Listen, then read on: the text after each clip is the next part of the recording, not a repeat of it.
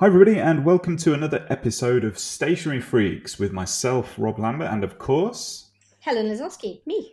And today we are so excited. We've got a very, very special episode for you because today we are joined by a Sunday Times bestseller, Helen Callahan. Helen, welcome to the show.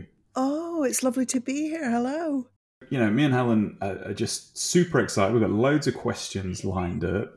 We have. And all sorts of goodness going to come from today's episode. And as wannabe authors ourselves, we're kind of super excited to get tips and tricks and all that kind of good stuff and hear your story. But of course, we're also interested in the stationery. So I'm going to hand over to Helen Lazowski, that is, who's going to take a bit of a lead on today's episode. So Helen, let's go for it. Thank you. So Helen Callahan. It'll be fine when we're talking to each other, Helen. It's only Rob who's going to have the confusion. So you are a published author, just for listeners, a published author of psychological thrillers. Yeah. I think you were 3 out there, and I know Rob's really great at putting links in the show notes, so that will be great. So we kind of stumbled into discovering you were an author by you and I were chatting about NaNoWriMo, which I have spoken before. So anybody who doesn't know, NaNoWriMo is National Novel Writing Month. And it's this whole virtual community that gets together in November, and they try to write an entire novel to varying degrees of completion within that month. And the idea is it's like a concentrated community to help you focus. And apparently, Helen's a big fan of this. So how long have you been doing NaNoWriMo, Helen? Well, you know what? I was looking to update my NaNoWriMo page, and apparently it's some crazy amount of time since I opened it. It was like, I think it might be 2007, something like that, because it tells you when you've been a member from. And I think it was 2007, something like that. I can't remember the actual year, and oh my God, it's so long. And you still use this, do you? You still use... I do. I don't use it in the way it's intended, though. It really is beyond my power to write a novel in a month. It normally takes me 2 years. And that's with practice, I'm guessing. So yes.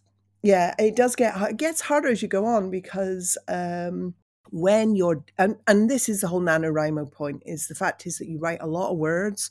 I think it's 1,600 and something every day. And the idea is to get you past your self-consciousness, because self-consciousness is the enemy of creativity, and to get you in your flow.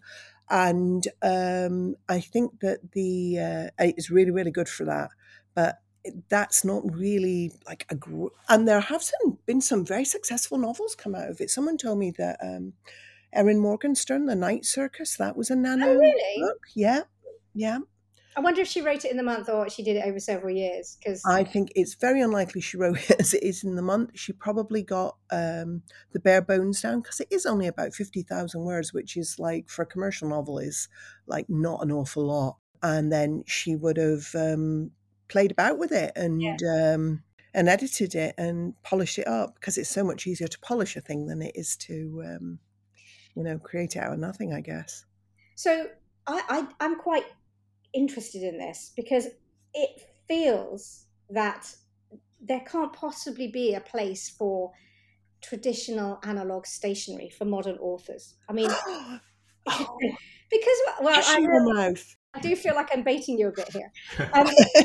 Because I happen to know, like me, that you use Scrivener to move stuff around, and it's a really, really cool tool for authors. And there are many out there. It's just one. Yeah. But actual pen and paper. Now, I know that you use pen and paper, but I don't know really how you can possibly do that as an author. So can you talk me through how that would be for you? I can. It's actually a really useful tool. So when I'm planning and when I'm thinking through things, it is much, much easier to write things down on paper, to do that analog thing, because I have yet to find a software that properly sort of, encapsulates, kind of like the mad scribbles and the arrows and the sort of like, and then you're crossing out over the top. And the thing is, as well, with crossing out over the top, is you actually do want to still see what was beneath it. You want to see your process. You want to see what changed. And a lot of the times you can look at a thing and say, well, why did I change your name from that? I actually kind of liked that. And it's not just the planning, but it's actually also the writing. So I learned to, God, back in the day, giving away my age here. So I learned to touch type at school. And when it was actually typewriters, typing was the class that we took. Oh my God. What I find is that I'm actually really fast. I can type quite fast if I have to. But sometimes you kind of want to slow your thoughts down. Oh, Rob's a big fan of this, aren't you? Yeah. Sometimes you need those breaks. And because my handwriting is now kind of almost a secondary skill for me, I find that if I slow down and I write, that it's much that I have to think and choose the words, and my head just doesn't run away with me. And finally, is that sometimes that blank white computer screen, that can be a bit overfacing. That can be intimidating, especially when, it's early in the project and, you don't quite know what's going on. And you've got this constant fight in many ways. You want to maintain quality, but also you don't want to build in this editing while you're writing, this sense of self-consciousness, because it's in many, many ways, it's just not helpful. Think, oh, you can't write that. That looks stupid. And the minute you start thinking, well, you lose confidence in yourself, it just becomes so much harder. Whereas it's much, much easier to just to write that in an analog way. No one will ever see it. It's just nonsense. It's there in your crappy handwriting, and anything you write is okay. And it's something that's come in a lot of writing lessons and instruction books, and it is actually fantastic advice, is that when you're writing and it's not flowing, you've got to remember to just write anything. It doesn't matter. It doesn't matter, because eventually it will click into place. You just kind of have to trust that process, It's a little bit like there's a fad, it's not really a fad, I suppose, of this morning pages. Have you heard about that, Helen? Where the idea is you just open a notebook, you just write anything, to-do lists, what's on your mind, what you're thinking, what you're seeing, just to get that sort of creative juice going. Yeah. It sounds very similar to that. I know I certainly, if I overthink stuff, I won't write anything.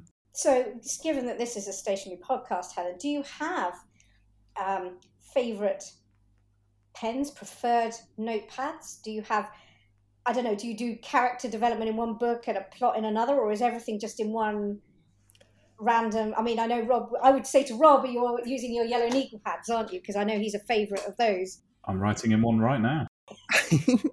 I did actually write loads of things on Yellow legal pads at one point, back in the day when they were cheap and it was all I could get. And I love them. I'm a bit mad, really. So what tends to happen is if I have like a book, I think I'm going to write this book now. This is what we're going to do. One of the processes of starting that project is choosing a color. So the first one I ever wrote was a book called Mephistopheles that is not published. And the color that I chose for that was purple. Because I was like kind of broke in those days, I got one of those, W.H. Smith used to do these, they were like A4, kind of narrow ruled. And for some reason, I don't know what it is, but I love a monochrome notebook. I love just one color. I don't like patterns on them. I don't like images. It's just the color, this kind of Pantone color. I would take one of those and I would use that, and then I would choose a matching pen. Whereas, where with the color had to be the same, the pen doesn't necessarily have to be that color, but it tends to be a fountain pen because I love fountain pens. Oh, really? Yeah. That's going to slow your writing down again, isn't it? Yeah, absolutely. And also, there's something wonderfully technical about them. You're aware of them. You're aware of the cartridges and choosing the ink color. I love that. Oh, you are so a stationery freak, Helen. I know. Oh, you're kidding. Oh my God. I found a box of stationery I had when I was like a teenager. And wow. Yeah. And recently when I moved, there was like this, what's in, this is super heavy. What's in this? And I opened it up and it was, and all these they used to get like the little scented rubbers for your pens and pencils. Oh my God. So I found all this stuff in there that I'd been hoarding, and I mean, you should throw this away. This stuff is rotten. They sort of like the rubbers are crumbled to dust, and you're looking at it and you're like, I don't think I can. Rob moved house and found a box, but it was mine. But that's a whole other story, Helen. Yeah. Indeed, I stole Helen's stationery box that she had left in my trusting care for 3 years, wasn't it, Helen? So technically, I think it was mine by the end of that period. You had paid to move it, so I think, frankly, it probably is fair. I digress. It's not important. I'm really intrigued by this colour idea that you kind of, is that like, do you think that's kind of like anchoring yourself to the book and the story and the feeling of that? Yes. Story? In a way, it's almost like a mood board decision. Yeah. Because that is the other thing that I do. I collate mood boards. I make a playlist. There's a cynical side of me that thinks, well, is this like procrastination activity around writing the book? But I'm not entirely sure that that's fair. I think I do. You get value out of it, even if it is procrastination.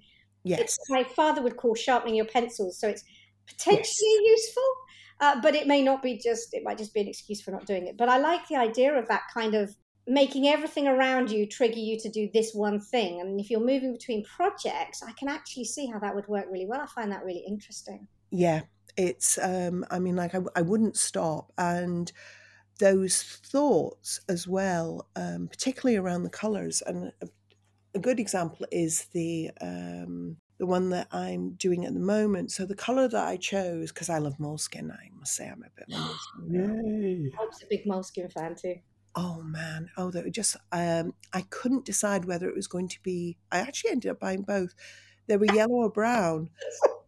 I did buy them both. So I've got the small yellow one and I got the bigger brown. And it was before lockdown, so I went to Canary Wharf and they emboss them for you. Ooh, nice. They do. Yeah. Oh my God. So I had like the name of the book and my name embossed on the cover. And it was this kind of, which colour was it? It's kind of almost like a chocolatey brown, which was really unusual because the book is actually around shipwrecks. The book should have been blue, but I'd used blue for a previous one.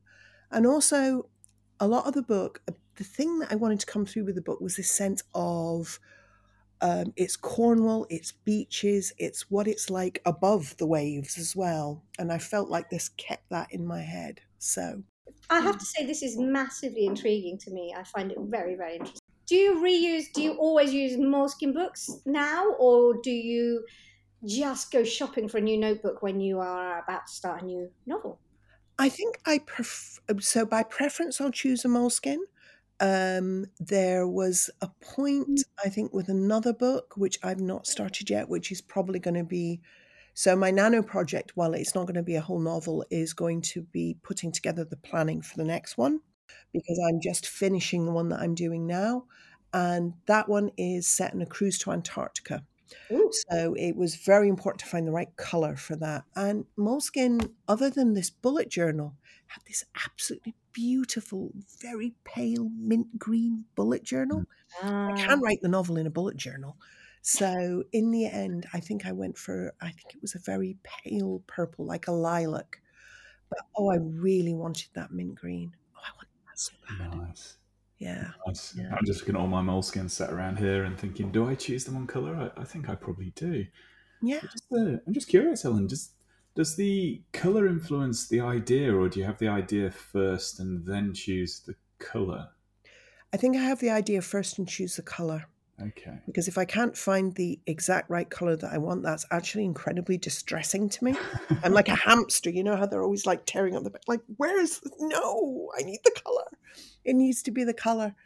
And I think and it's exactly what Helen said earlier. It's just to keep your head in, these are the ideas around it. This is the colour. This is the feel. Because of course, colours are linked to emotions, and this is the stall I'm setting out. This is what I want to give it. Curious as well, you mentioned building a playlist. I'm assuming that's a sort of music, Spotify, Deezer playlist. Do you have a wide selection of your music on there, or is it, some authors I've heard have just one track and they just play it over and over again? Is yours a broad selection, and do you find that influences what you're writing? It tends to be movie soundtracks because the kind of music that you're looking for, it needs to be music you're familiar with. It needs to not distract you Yeah. while you're working.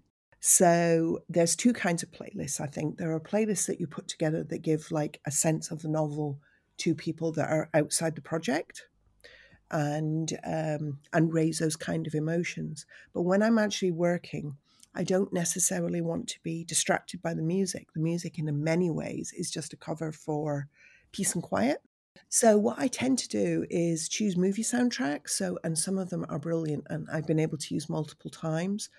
So the soundtrack to God, what's the movie? It's the Nolan movie, the Christopher Nolan movie about dreams. I play that all the time. I play an awful lot of, weirdly enough, the Nolan Batman movie, Black Swan, the track which is this kind of very strange, kind of jerky take on Swan Lake. So basically, they are soundtracks that they have this kind of like portentous is not a word. There's kind of portentous sound, and they raise this sense of suspense and menace. And when they're playing, for some reason, your thoughts seem to go with the speed of the music. Does that make any sense? Yeah, absolutely. So I use an awful lot of them, but also in amongst it, I'll use songs that I know very well that are not likely to distract me, but again, raise that kind of emotion in me. I just wanted to ask, when you're building your playlist, is this something that you do from a technical point of view? You sit down with a pen and paper, a notebook, and make a list of what you're going to do? Or does it arrive organically where you go, this is my playlist for starting point, and you know kind of the first 5 things you want to listen to? And then over time you go, I need something different, and you go and find something different to add to that playlist to help you with the next phase or section or whatever. So is it an organically grown thing, or is it a pre-planned kind of? I guess it's a little of both. So what will happen is I'll sit down and I'll go through. So it all happens online. So I'll go through my Apple Music and my library and say, right, I want this, this, this, and this, and possibly a bit of this. And then when I have that, what will happen is I can hear another piece of music later on and think, oh, that needs to be in the playlist, I think. Or there'll be a piece of music I don't know well, and as I get to know it more and more, I'll think, yeah, that definitely needs, I love that. That definitely needs to be in the playlist. So that goes in. And then sometimes I'll update the playlist between drafts because, of course, books change a lot. Yeah. So you send it off and they're like, well, this, we'd like less of that and more of this. And you go and you have a think about that. I think, yeah. And then sometimes I'll tweak the playlist if that's what's happening.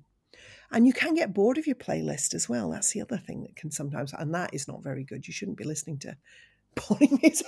It's, You kind of like yourself, but you're also bored with it. You can't live without it, but you're bored listening to it. Exactly. I can see that being problematic, Helen, actually, yeah. So the other thing I wanted to ask about was, so I know Rob has had a go at this, is the writing retreats. So I know that you recently went on a writing retreat and you're a massive fan. You were very,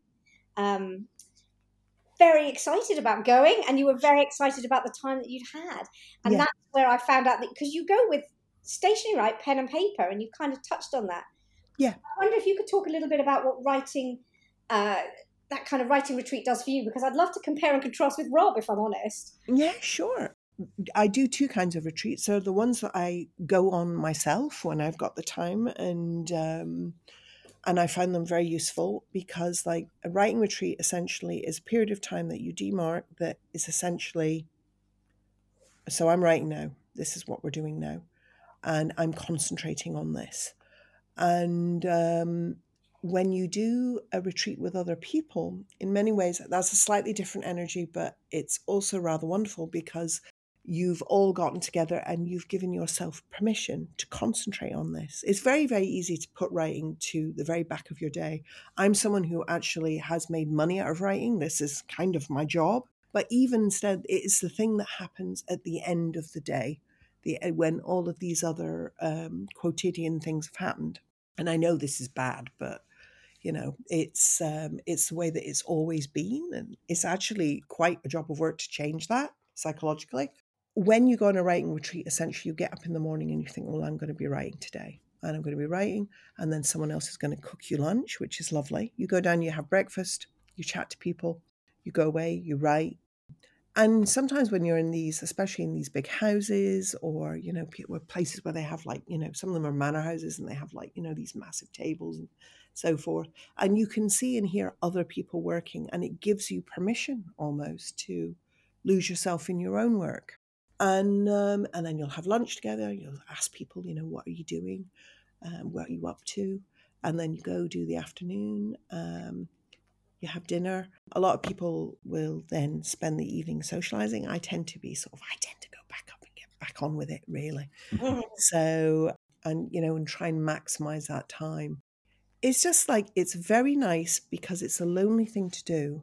It's actually nice to do it with other people. So it's, I absolutely love them. And they're usually in really beautiful places. That find a really nice house, or one of the ones that I did that I really loved and would recommend to anybody is Gladstone's Library. Ah, okay, good to know.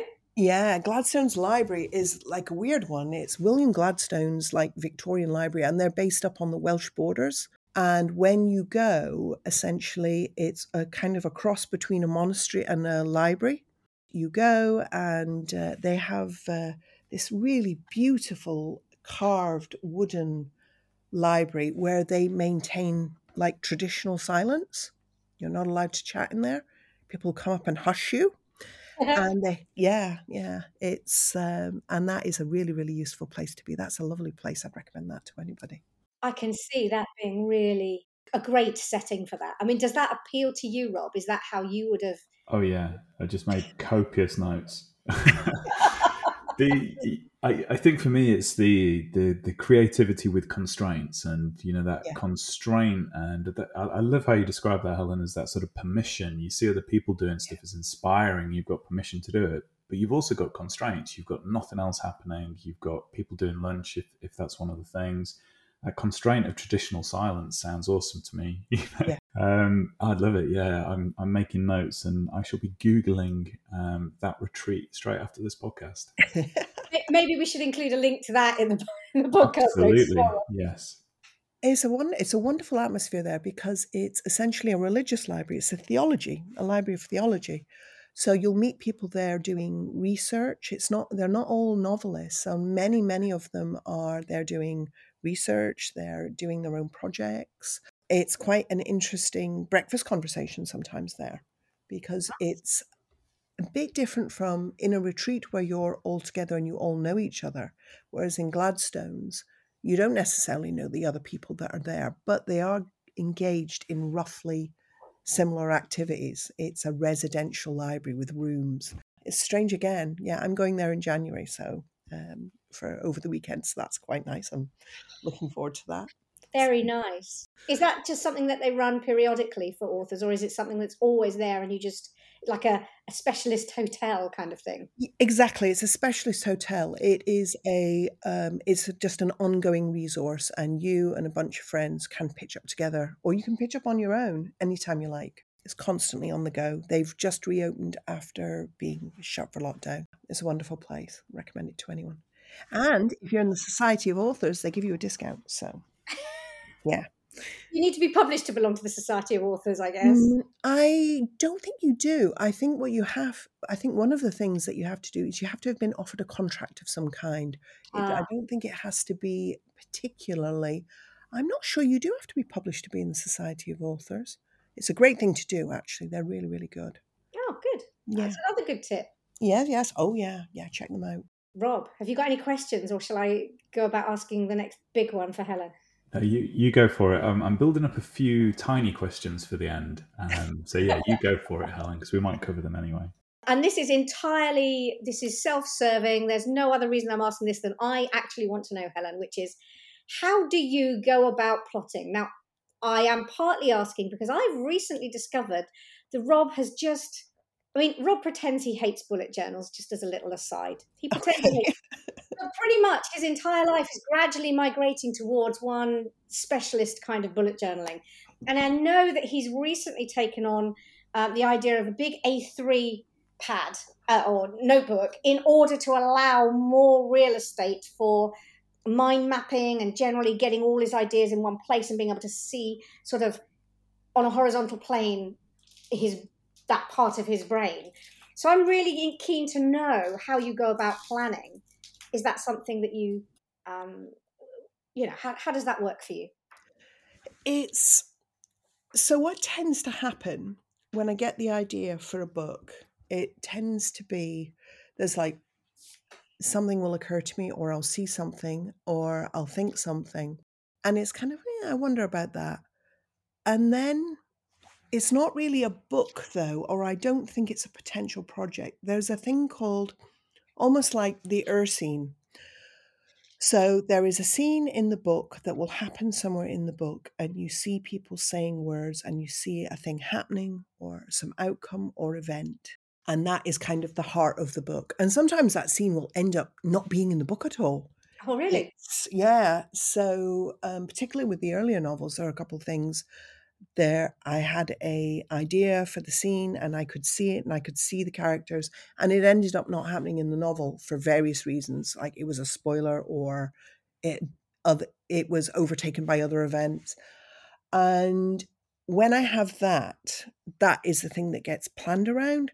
Because they're psychological thrillers, I have to plan them. Plot is front and center. It's kind of like a genre requirement for it. And it's very, very important that it all be quite tight.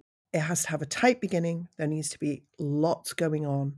It needs to stay in that very as tight as, so every one of the psychological novels, the timeline and everything that happens to it just gets tighter and tighter and tighter. There is this constant process of, like tuning a guitar, making sure that everything is as tight as possible. The only way, really, I think, to do it is you have a plan, which you draw up for each chapter, which you then don't follow. So, yeah, because I mean, like, you think you're going to follow it. I mean, like, it's not like you're writing it in this very, very cynical way, but you're writing it with a sense of, like, this is almost certainly not what the book is going to look like. So this is something that we can guarantee. So you write and then you start following the plan, but then inevitably what happens is, and this is why it's really important to do it every day and to be very, very engaged in it, because this process of synthesis starts to happen whereby you're holding one thing in your head and you're doing the other things in your head, and eventually they come together. So there'll be this car crash whereby, hang on, if I've got this and this person is looking for this, these things can collide. Yeah. And this is particularly useful when you're like, who's the villain? Who's the murderer? Who's actually, you know what I mean? Done the wrong thing there. You don't decide that up front? I do, but it changes. All of these things are decided up front. But with an author, you're playing God. It's awesome. It is quite good fun. And then you just think, because the thing is, like, when that happens, it's like, well, I wasn't expecting that to happen. How will anyone else? Oh my God. So, yeah. So quite a few of the twists in the book, they were never planned. And some of them actually appeared at really late stages. Really? Like literally in the final edit, it's like, oh my God, but if this happened, no one will guess. No one. I love it when an author surprises me, and I love the fact that actually you're barely controlling this story. This story has a life of its own. I mean, that's super cool. The one that I'm writing right now, you can get quite superstitious about it. You do have like these. I've always personally believed that when it's working, when you're writing, when you're in the flow, you have this feeling of ecstasy, not in the sense like we talk about ecstasy, but in the ancient Greek ecstasy, which literally means sort of to be lifted up, to be possessed by the god.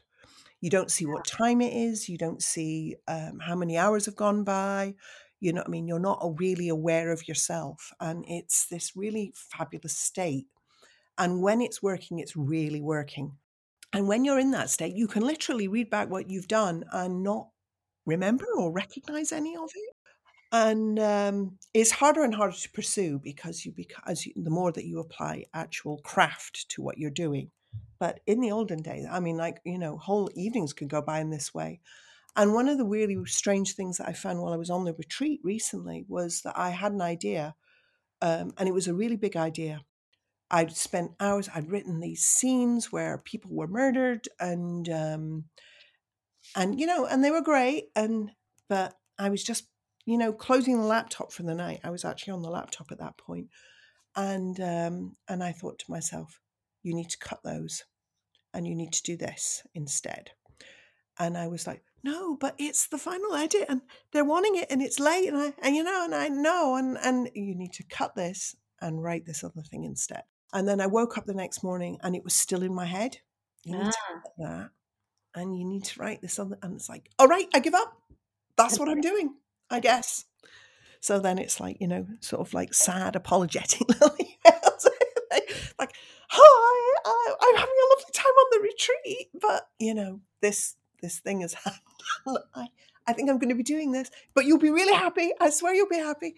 And so you get a lot of that. You do get things that wake you up in the night. You get things that, you have an idea and think that, but it's so much more work. But, you just you have to do it.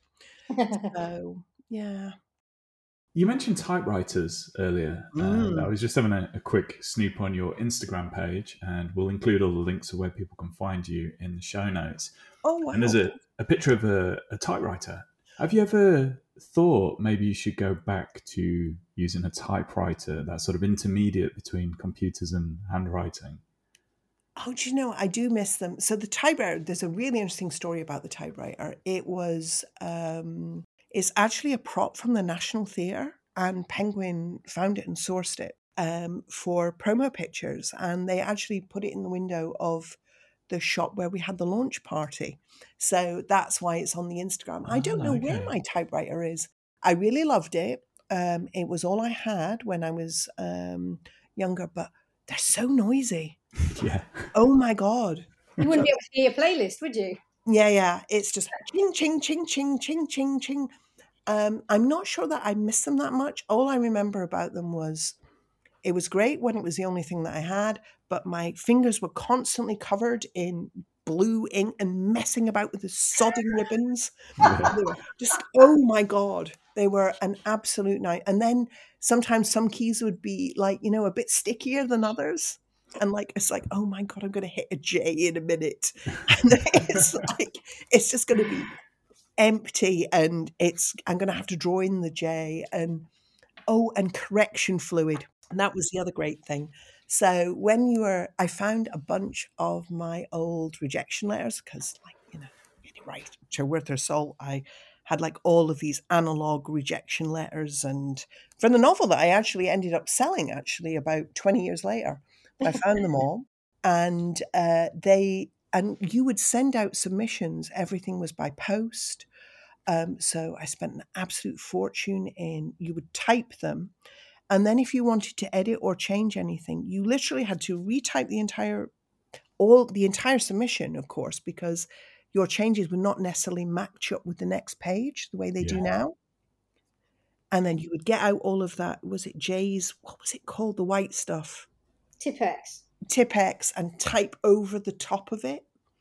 So in a lot of ways, that as a format guided the content. So there was all of these little interruptions of, the ribbon, the keys, the noise, when you wanted to change something in it, the way that you altered the material.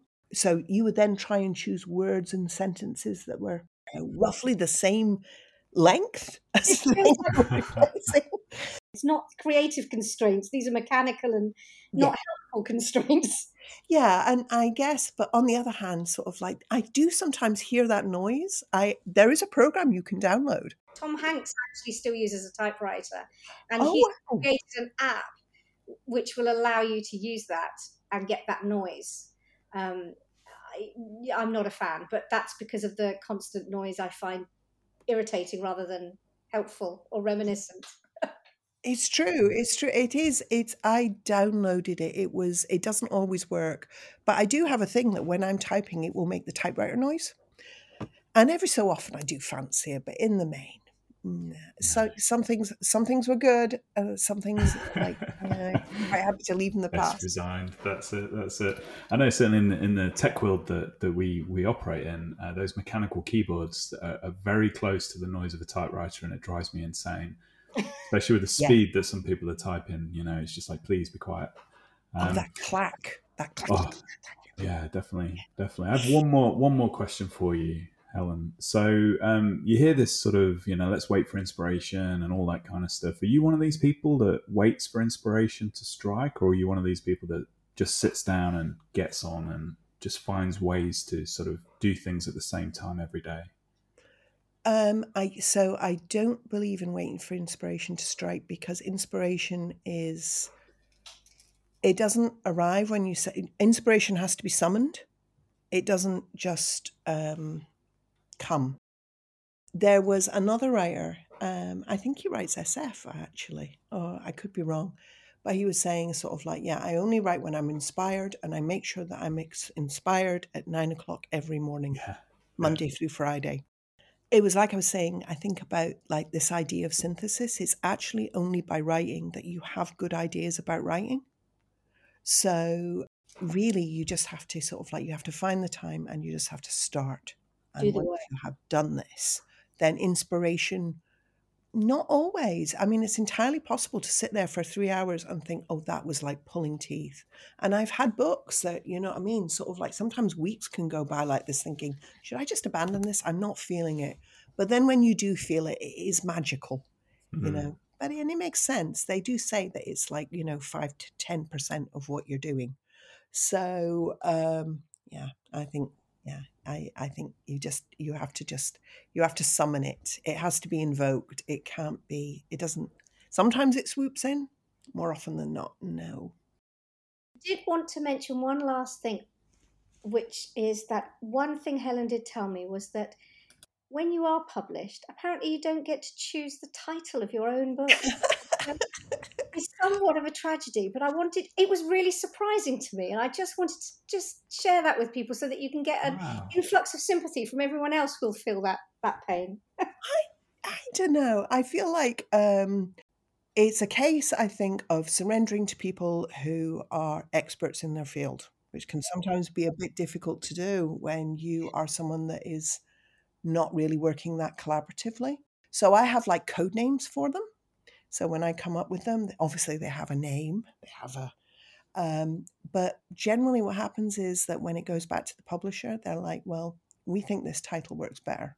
And since we'll be marketing it and spending all that money on promoting it, you can always object. But generally speaking, you just kind of go with it because they know what they're doing. I was going to say that's a really professional. Actually, that's the difference between a professional, I think, and an amateur. Is that ability to kind of recognise that they're experts in that field. That's a really sort of response, Helen. Much more grown up than my response, which was great. No, and I'm not entirely sure that it's true of every genre. So I think that possibly if you're writing in things like literary fiction, or possibly if you're writing in other genres or rom-coms, it might be a bit more loose, but they generally like to, because people do judge a book by a cover, it is and it's a very fine science working out what people respond to. You can see this a lot of the times when you actually go in any bookshop, or even better, the supermarket. The supermarket is a much better example, and you will see the same motifs and fonts.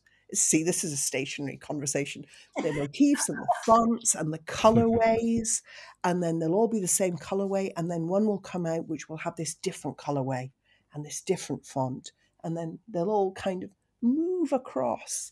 The thing that people don't think about books is that they're actually in production for years. By the time that something is actually bought, the tastes and standards of what people are reading, are actually like 2 years in the past, as it were. Oh, So wow. the things that have all been purchased and that you're seeing now were all things that were bought and commissioned and so forth, anything from 5 years to 18 months ago. Oh, So wow. there's Okay. the thing that you're seeing now, where people are like going to Frankfurt, they're buying these books and so forth, but no one's actually reading them till about 2 years down the line. So my forthcoming, hopefully, if I ever get around to writing it, book called "The Squirrels That Ruined Everything" might not actually be called that when it comes out. Yeah. Though I do think that's a great title. It's not bad, is it? I've just got to write the actual book. That's Yeah. that's the hindrance. Yeah, It's always the most time thinking thing is to absolutely. write them. Absolutely. Well, it's been an absolute pleasure chatting to you today, Helen. Really is. I've been furiously scribbling loads of different notes. Really, really interesting conversation. Where can our listeners find you, Helen? What's the best place to find your work and find you? Oh, well, the novels are all on Amazon. As I say, the new one, The Drowning Girls, will be coming out next year. But the others are Dear Amy, Everything is Lies, and Nightfall Still Missing. You can find them on Amazon. I'm on Twitter. I'm on Facebook under my own name. And I'm also on Instagram. I also have a Goodreads profile. I'm a Goodreads author. Basically, I have a web page, which I should maintain more often, helencallahan.co.uk. And any of those ways will find me. It's been an absolute pleasure. Thank you so much for giving up your time to chat Oh, to us and our listeners about stationery and authoring and all sorts of good inspiration. So brilliant, brilliant. oh, thank you so much for having me. It's been brilliant. Really enjoyed it. Helen Callahan, thank you so much. Really, really appreciate it. And as ever, it's a joy to talk to you. To our listeners, good luck to anyone who is currently working on NaNoWriMo. Oh, yeah. You're not alone. It's not easy, and we're with you. It's in spirit. Oh, absolutely. And with that, we will close out the show. So thank you very much, everybody who's listening to us. And don't forget, you can connect with us on Instagram at Stationery Freaks UK. And all of the stuff we've talked about today will be in the show notes. Do let us know what you think, and we will see you in the next podcast. Thanks, everyone. Bye-bye. Thank you. Bye.